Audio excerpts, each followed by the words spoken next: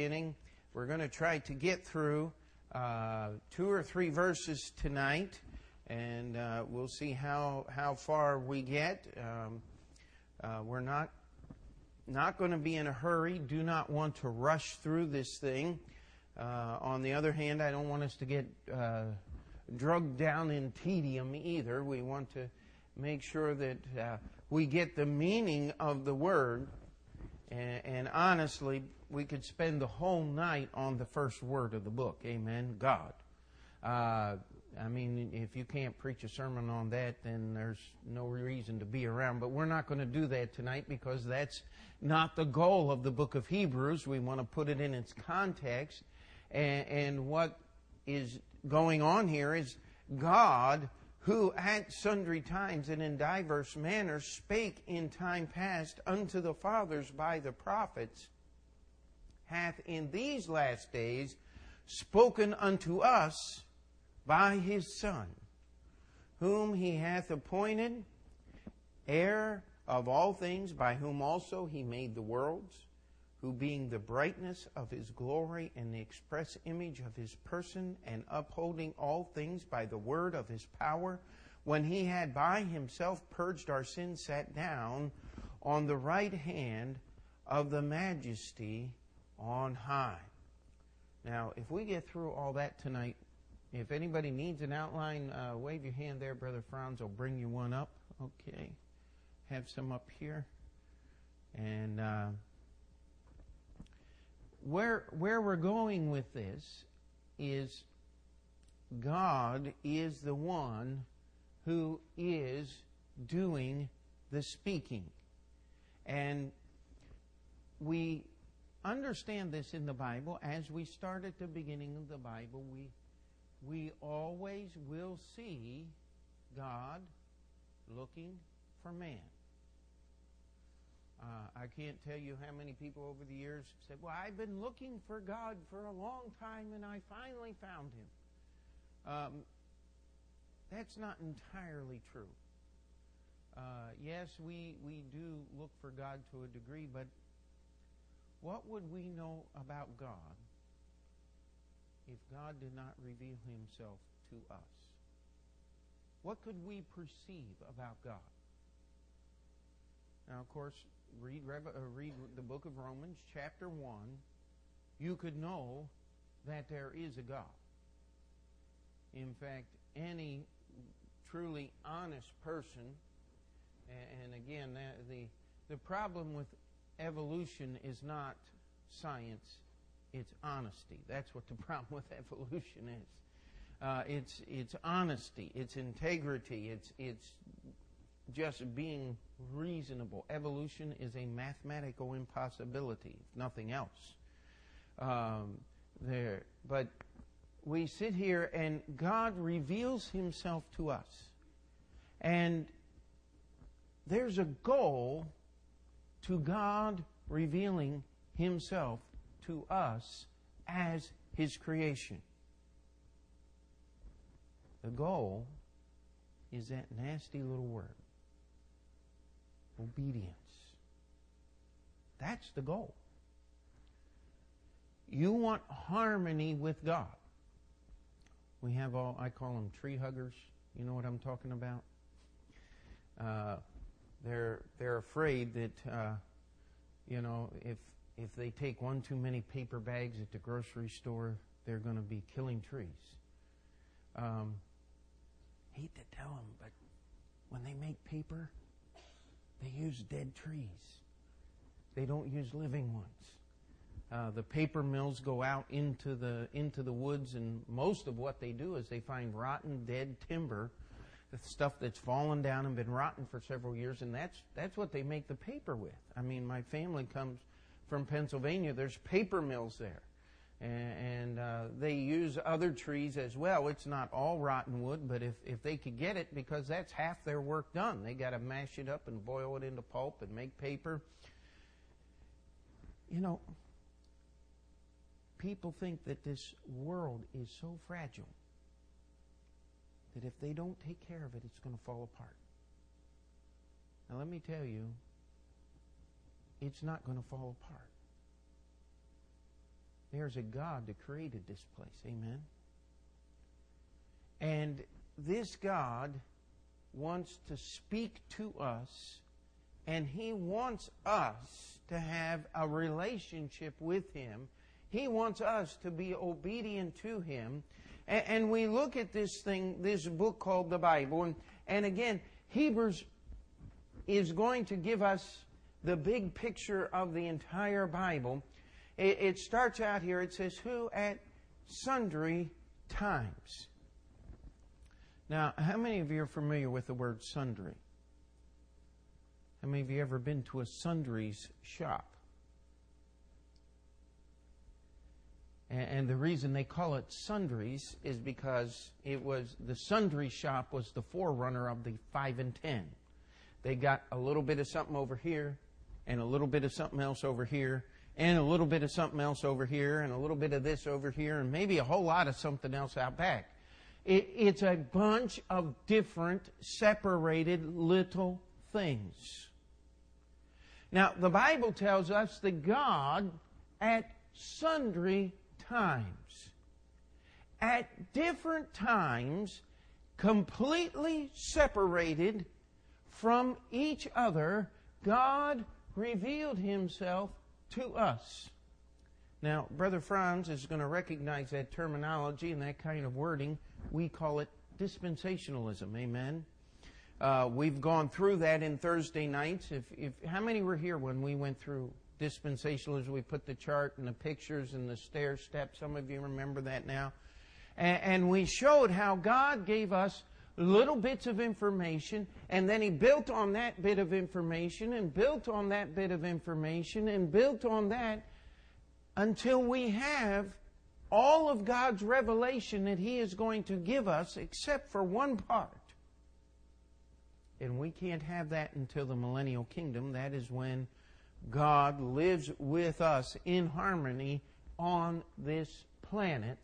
We will see that one day. The Bible tells us that. But God did not tell Adam and Eve all of the prophecies about the Jewish people, because there were no Jews when Adam and Eve were living. They didn't come along until, actually, it was Jacob. In Isaac shall thy seed be called.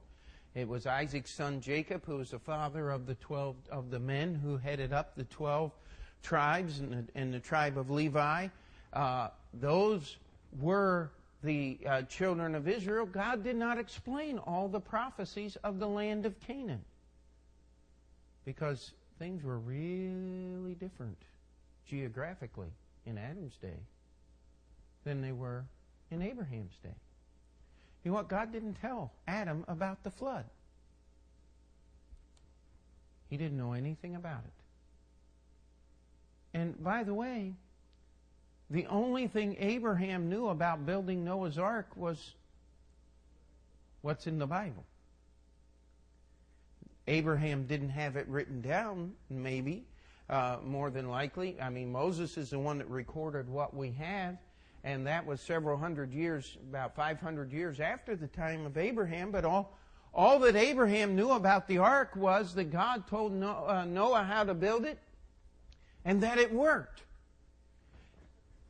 Now, you and I can hold in our hands the sum total of God's revelation to mankind. Now, this is really, really important to get a hold of, because you can't turn on the television today until you have some jokester calling himself a preacher, slapping himself in the head and saying, somebody out there has got a headache. God is telling me. You ever seen those guys on television?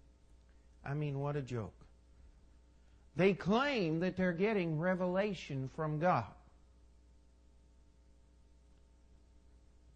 That's not the way God's revelation works.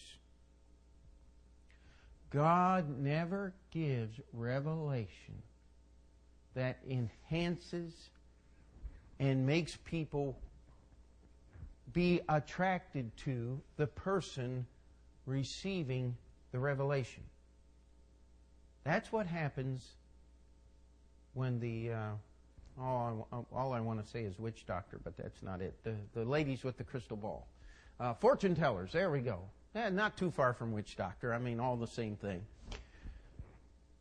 You know, whenever they get it right, what's everybody do? Ooh. How many of you remember Jean Dixon?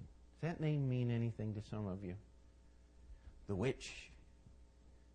She forecast the Chicago earthquake. Wow. Somebody went through, and I don't have the paper in front of me, but they said she was right about 17% of the time.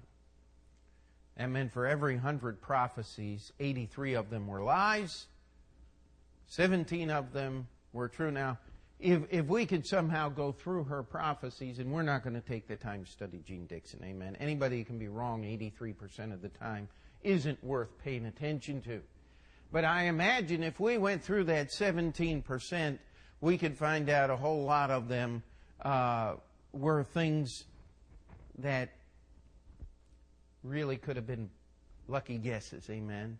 I mean, the only thing I know that she really had a claim to fame was the assassination of John F. Kennedy. But, you know, demons have that kind of information, don't they? They don't mind passing it around to get one of their own glorified. That's why you got to stay away from all this stuff.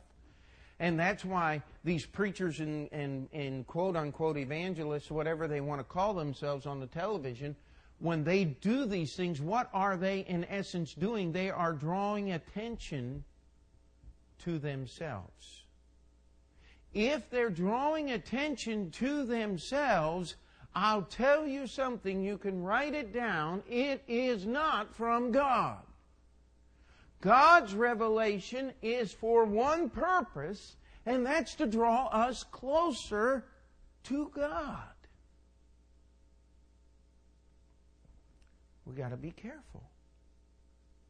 I mean, if you could walk in a room and somebody could tell your name and your Social Security number without ever having met you, you'd say, boy, that's pretty scary stuff, isn't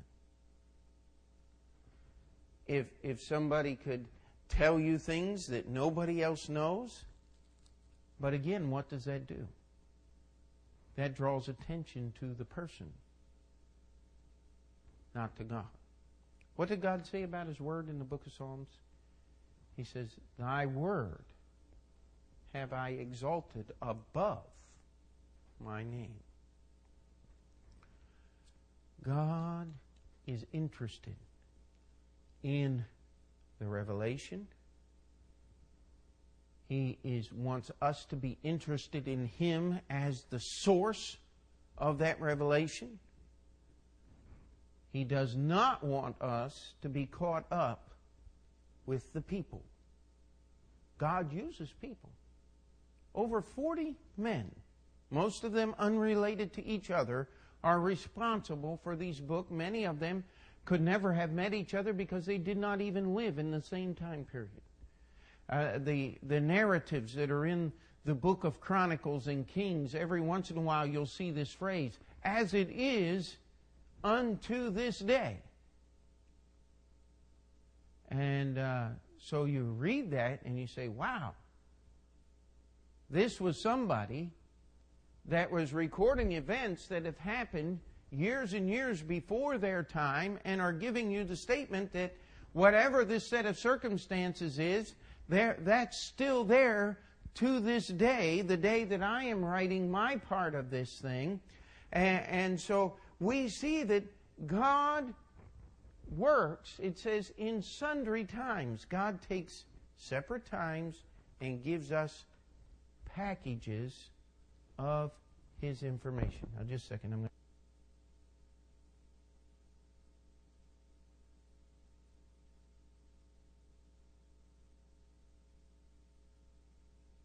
One of these days we'll figure this thing out. But God did not give us the whole Bible all at one time.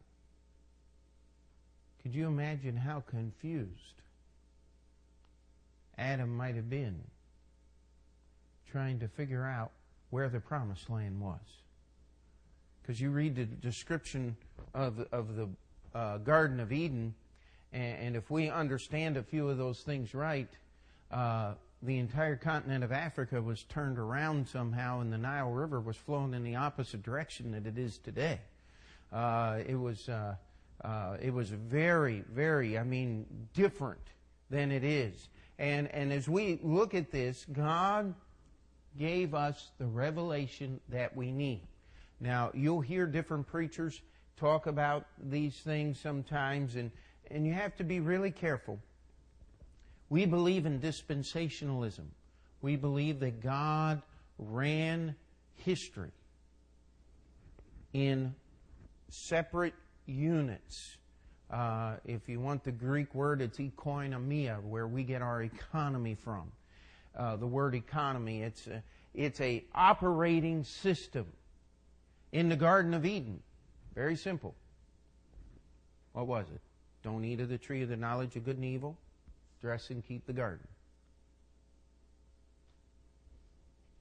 When Adam saw his wife Eve, he said, "Therefore shall a man leave his father and his mother and cleave unto his wife, and they two shall be one flesh." Boy, that'd solve a lot of political problems today, wouldn't it? Massachusetts Supreme Court can't figure things out, but God already did a long time ago. All you got to do is just quote that one verse and you can solve all kinds of problems. Amen? But that's all Adam and Eve knew. Then came sin into the world. Sacrifice. You know one thing they learned, Adam and Eve learned when they sinned against God? God judges sin. They learned that God judges sin. They knew that there was something different in them the day after that there was at that moment. There was a fear where before they only wanted oneness and communication with God. It's funny how man, it says, the voice of the Lord God came walking in the garden in the cool of the evening. And he couldn't find Adam. Now, did God know where they were? Oh, absolutely. He said, "Where are you?" "Well, God, we're naked, and so we couldn't come out and see you like this." And God said, "Who told you that? Have you eaten of the tree?" What was Adam's first words? "God, the woman you gave me, she's the one that did it."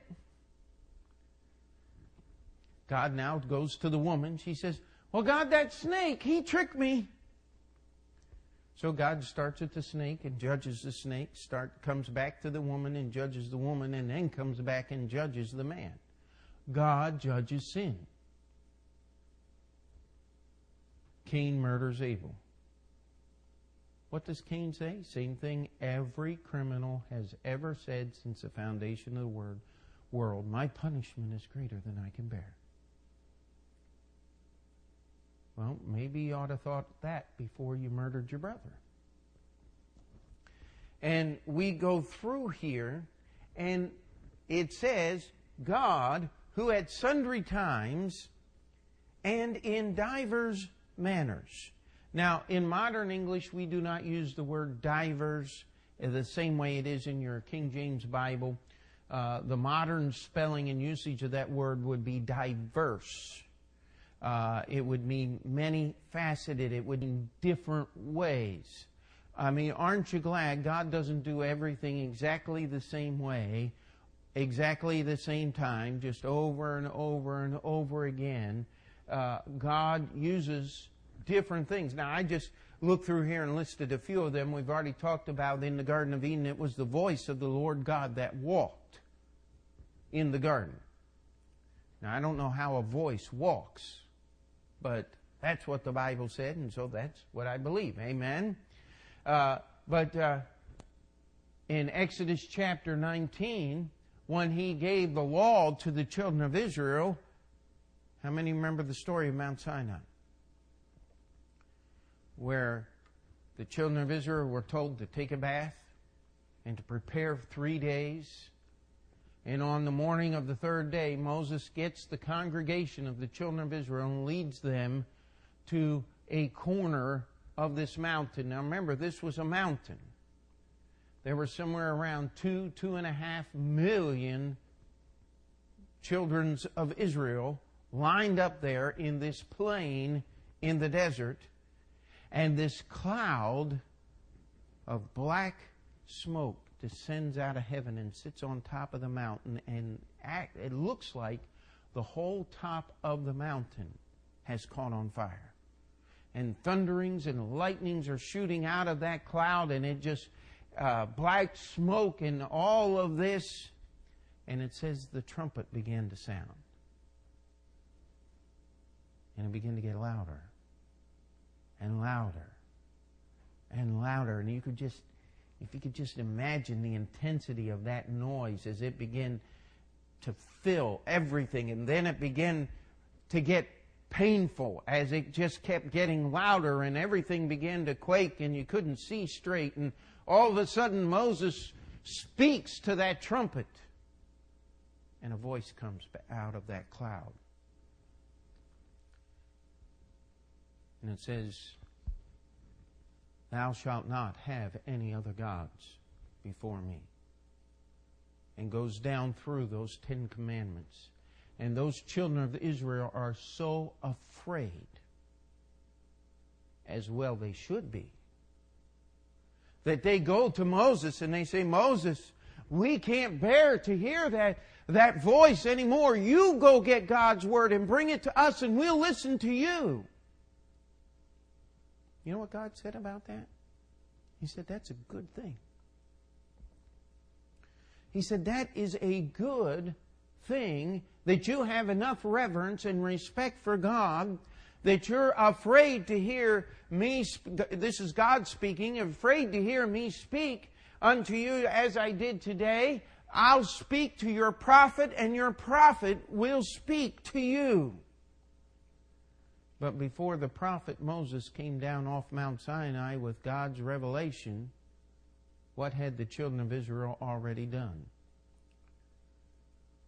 They had made a golden calf, and they were dancing and committing immorality and worshiping something made with their own hands. And when Moses comes and looks at Aaron and says, "What in the world have you done?" He said, "Well, we threw all the gold in the fire and this calf came out." Now, that wouldn't work in the Montoro household. Amen? I go around, who made this mess? And you know who the most famous person that makes mess in our household is? Nobody. I didn't do it. I didn't do it. Get so much accomplished. I wish I could find out who he is. You know, I ask him, "Who did that?" "I didn't do it." Well, man, if I could only find that guy, "I didn't do it," I'd solve a lot of problems, wouldn't you? But that's not the way it works, is it? Somebody did it. God is looking at us. And all God wants is for us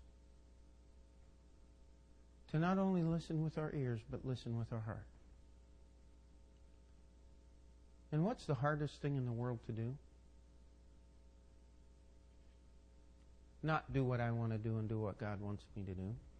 Isn't that the hardest thing in the world to accomplish? I mean, the hardest thing in the world is to get me out of the way so I can be obedient to God.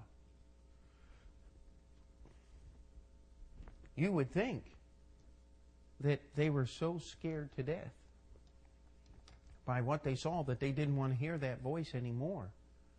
That they would have sat in their tents, scared to death, quivering and shaking and praying until Moses came down 40 days later, but they didn't. 40 days later, they said, "We don't know where Moses is. He's gone. He's not coming back." And where had he gone? He went to get the Word of God. God sent His prophets. I remember the story of David and Bathsheba. God sent Naaman over, stood in the gate of the city of Jerusalem and told David the story of the man who stole, the rich man who had all these flocks of sheep, who stole the neighbor's pet and killed the neighbor's dear little lovely lamb so that he could feed a stranger passing through. And David's anger was kindled, and he said, that man's going to die because he had no mercy. And what did Nathan do? Stuck his finger in David's face and says, you're the man. You stole Uriah's wife. And you killed him with the sword of Ammon. He said, but God put away your sin. You're not going to die. But 4 of David's sons died before it was all over. The illegitimate child that was born died. Absalom murdered Amnon, his oldest brother. Absalom died in rebellion against the king. And after David was dead and in his grave, as Solomon sat on the throne, Adonijah began to think of himself and some of the things that he wanted, and he wanted one of King David's wives, which David had never really married her, that in itself, but she had been the wife of the king. It was rebellion against Solomon as the king, and Solomon put Adonijah to death. Now David lost 4 sons. God's judgment is always there. We could take time tonight to talk about visions. God used visions, but He's not going to use them anymore. Amen? I mean, I remembered what it was. I used to say great recipe for visions was hamburger, anchovy, and mushroom pizza with a vanilla shake. That'll work. But I found something works even better. You go down here to the Golden Dragon and get house lo mein. It's got shrimp and beef and roast pork and just eat it right before you go to bed and lay down, and you'll see things in your head that you didn't know you were capable of dreaming about. Let me tell you. It worked for me the other night. I'll tell you, it was like, whoo, where'd all that stuff? I believe dreams is your brain taking out the trash, but we were digging in the bin and scraping the floors. Stuff was coming out that I hadn't thought about in 25 years. But I'll tell you, if you want visions, that'll work, but it's not from God. Amen? It's that shrimp and the roast pork fighting each other on their way out, I guess. But I'll tell you, we look at this and we have people. Has anybody here ever heard of Ernest Angley other than me mention him from the pulpit? He's a fake healer out in Akron, Ohio. Does anybody remember Rex Humbart when he was on the television? The Cathedral for Tomorrow. And anyway, Ernest Angley bought the Cathedral for Tomorrow, and now it's a fake healer place.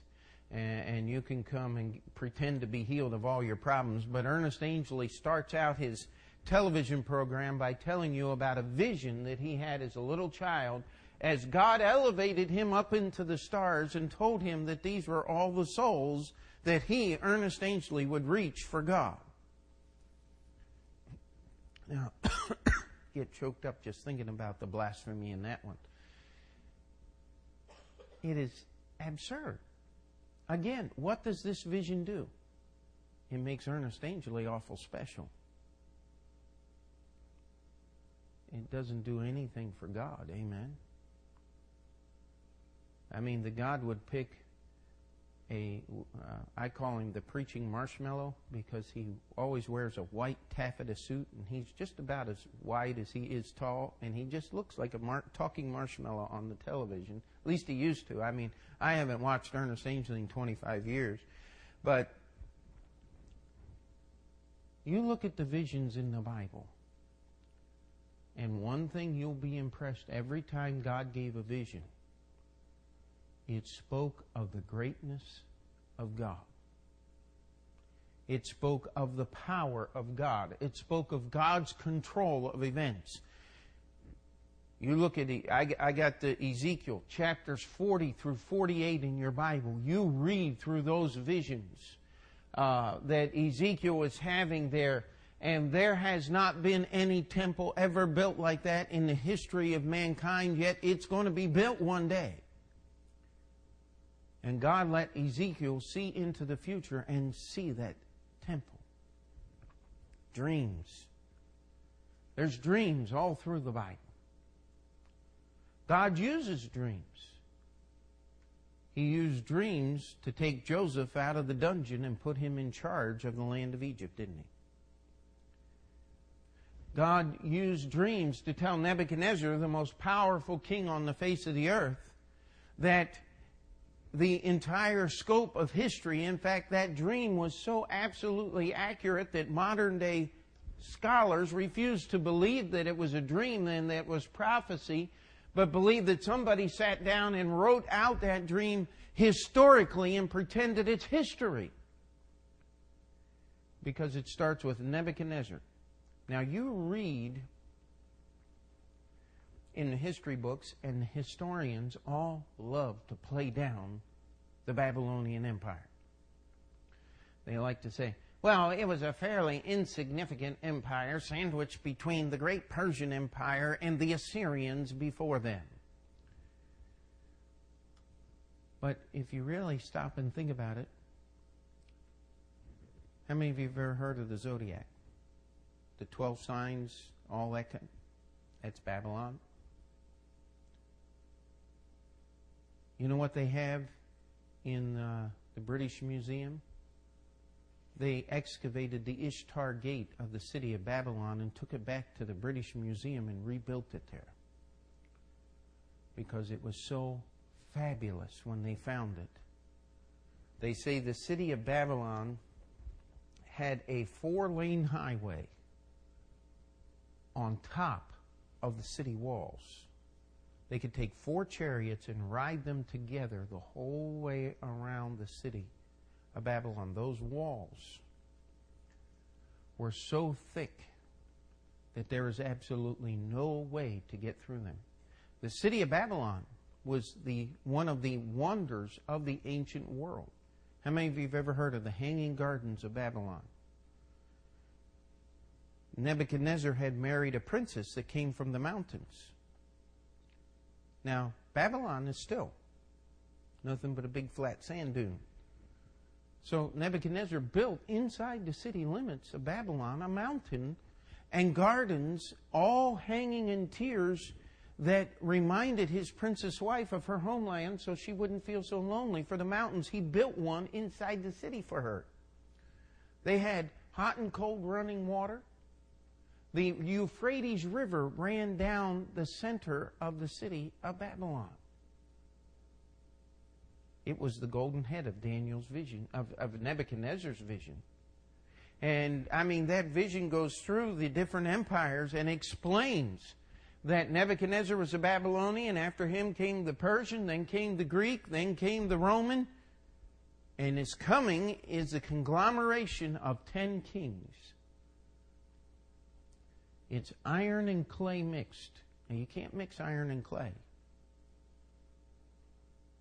But boy, that surely describes a lot of these things we call federations, like the European Union and all these different, maybe it is a European Union.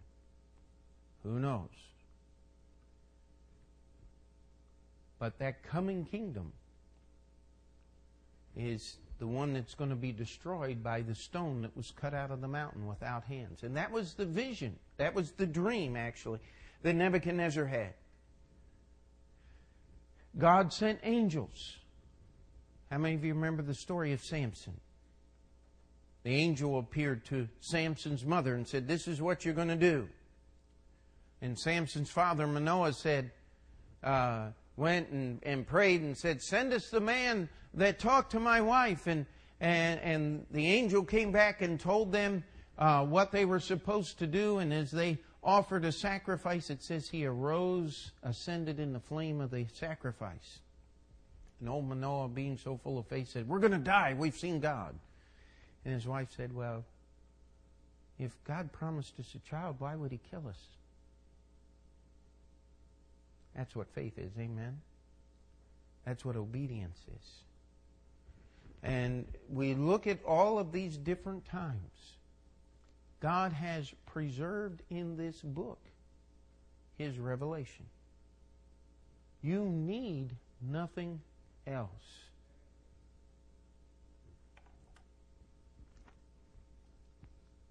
If we could just handle what's already written down, we'd be in really good shape, wouldn't we? Now, this book called the Bible, Moses began to write it about 1,800 years before Christ. It was finished somewhere around 100 A.D. So you put all that together again, it's somewhere around 1,900 years that this Bible took to put together. Now, I've had a lot of people ask different questions like, how do we know that the books are in the Bible or the ones that are in the Bible? And what about all these other books that are out there? And well, it's very simple. These were the books that were used by the church. In fact, if you pick up a Hebrew Tanakh today, the Hebrew Bible, the Bible of the Orthodox Jewish faith, you'll find out that it has exactly the same set of books that your King James Bible has in it. Oh, they're put in a different order, and Hebrew reads from right to left instead of from left to right. And so when you open up a Hebrew Bible, you start back here is page 1. And this is the last page. It's exactly the opposite of the way our books are, but it's exactly the same books. I've read articles of the 120,000 some odd changes in the King James Bible since it was originally translated in 1611. Well, there's a fellow, and I'll give you his address if you want it afterwards. You can order the book. He got a facsimile copy of a 1611 Bible. Nelson puts it out.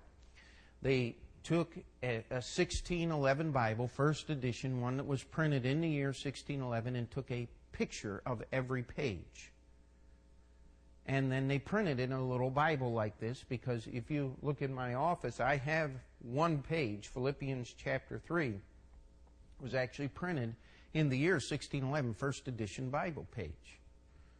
And a whole complete Bible is worth about $2.5 million. So it's not something that you just want to carry around with you anywhere you go.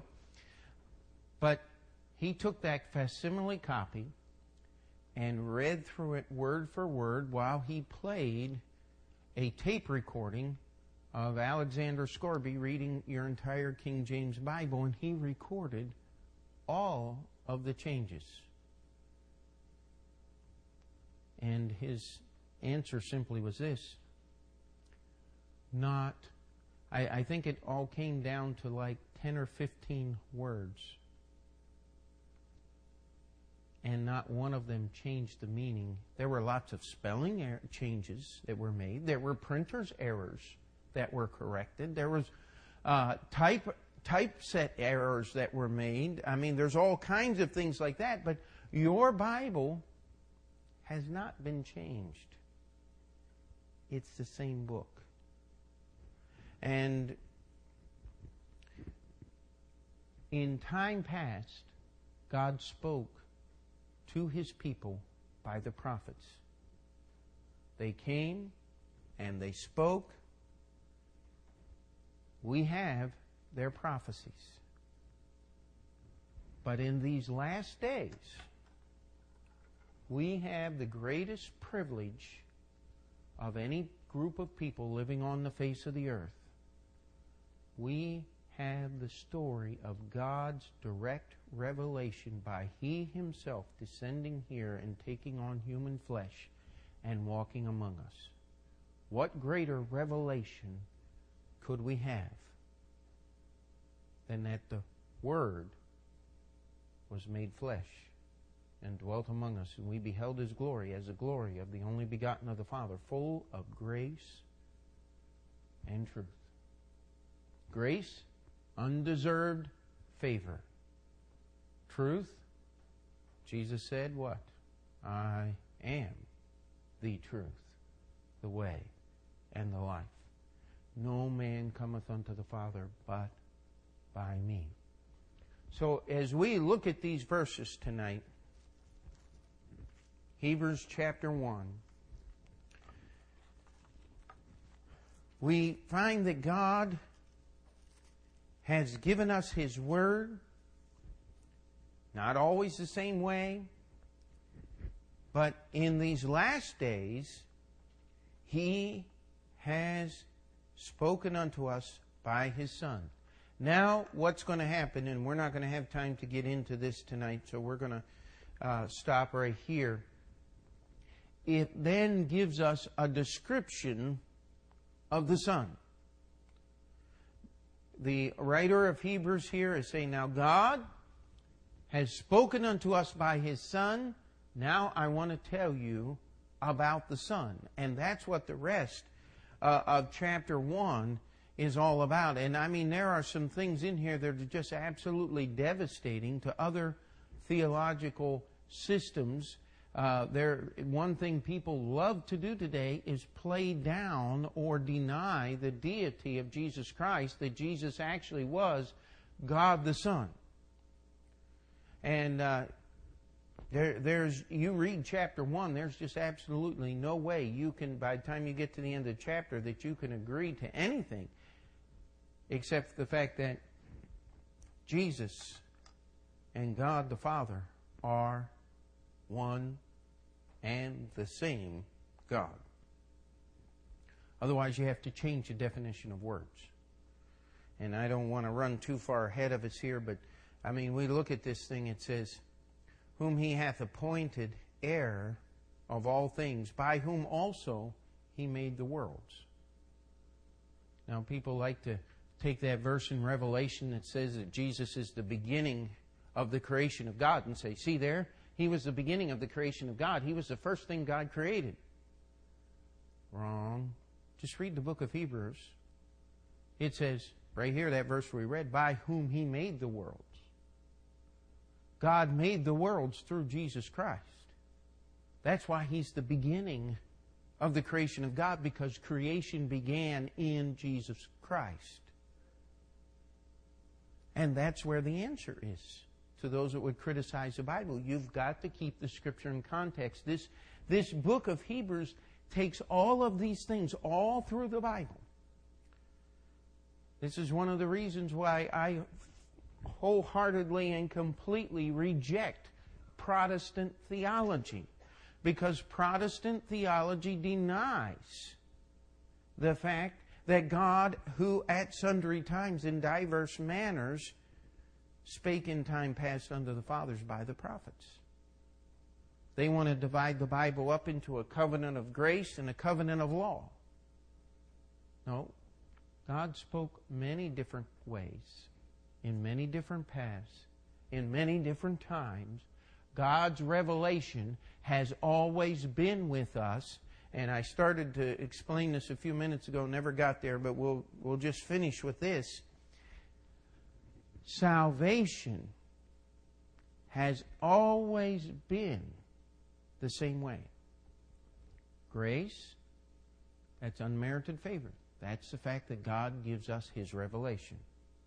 Faith, that's believing God's revelation to the point of obedience. When Abel brought his sacrifice, what was he doing? Grace, God said, bring me a bloody sacrifice. The innocent lamb to represent the innocent paying the price for your sins. Faith, he did it. Cain, he said, I'm not going to get my hands bloody. I'll bring the best that I have done. God said, not going to accept it. The best that you've done isn't good enough. And so now we have the workers of evil, Cain, trying to eradicate the servant of Jesus Christ because his faith was a testimony to Cain's disobedience. You wonder why the world gets crazy. When somebody stands by and holds up a Bible and said, "This is God's Word," it's because they cannot stand the testimony of God's truth. It convicts them of their wickedness. You see, the homosexual community is not satisfied with being allowed to exist. Because as long as people like us are around to hold up the Bible and say, "This is what God says, it's an abomination," they go crazy. They can't handle that. Because in their own hearts, they know what they're doing is evil. And by the way, we don't run around beating people over the head with the Bible. Amen? It doesn't accomplish anything. What we do is we give God's truth to the world in which we live. Just like somebody gave it to you. You accepted it by faith. You obeyed it. And that's where salvation is. All God's people said? Let's pray. Dear Heavenly Father, we thank you for your word. We just ask that you would be with us as we begin the study of the book of Hebrews, that we'll study and learn and be encouraged in it. Lord, help us to be faithful. Help us to love thy word. In Jesus' name we pray. Amen. Let's just stand together for a moment. Just have Julia play a verse of hymn, and if you need to come and pray, we'll just bow our heads and take just a moment, and if you need to come, now is the time to just step out and come and pray. If not, we'll be finished.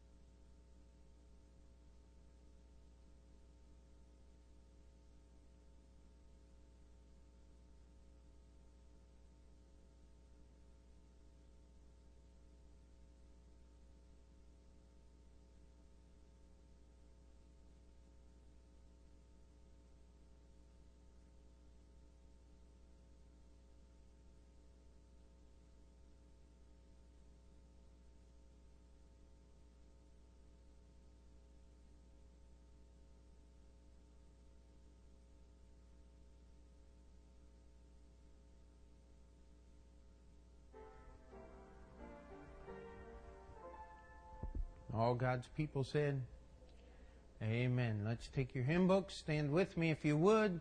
705 if you need the words. Let's take the name of Jesus with us as we leave tonight. Take the name of Jesus with you, child of sorrow and of woe. It will joy and comfort give you. Take it then where you go. Precious name, oh how sweet, hope of earth and joy of heaven. Precious name, oh how sweet, hope of earth and joy of heaven. Thank you for being with us tonight.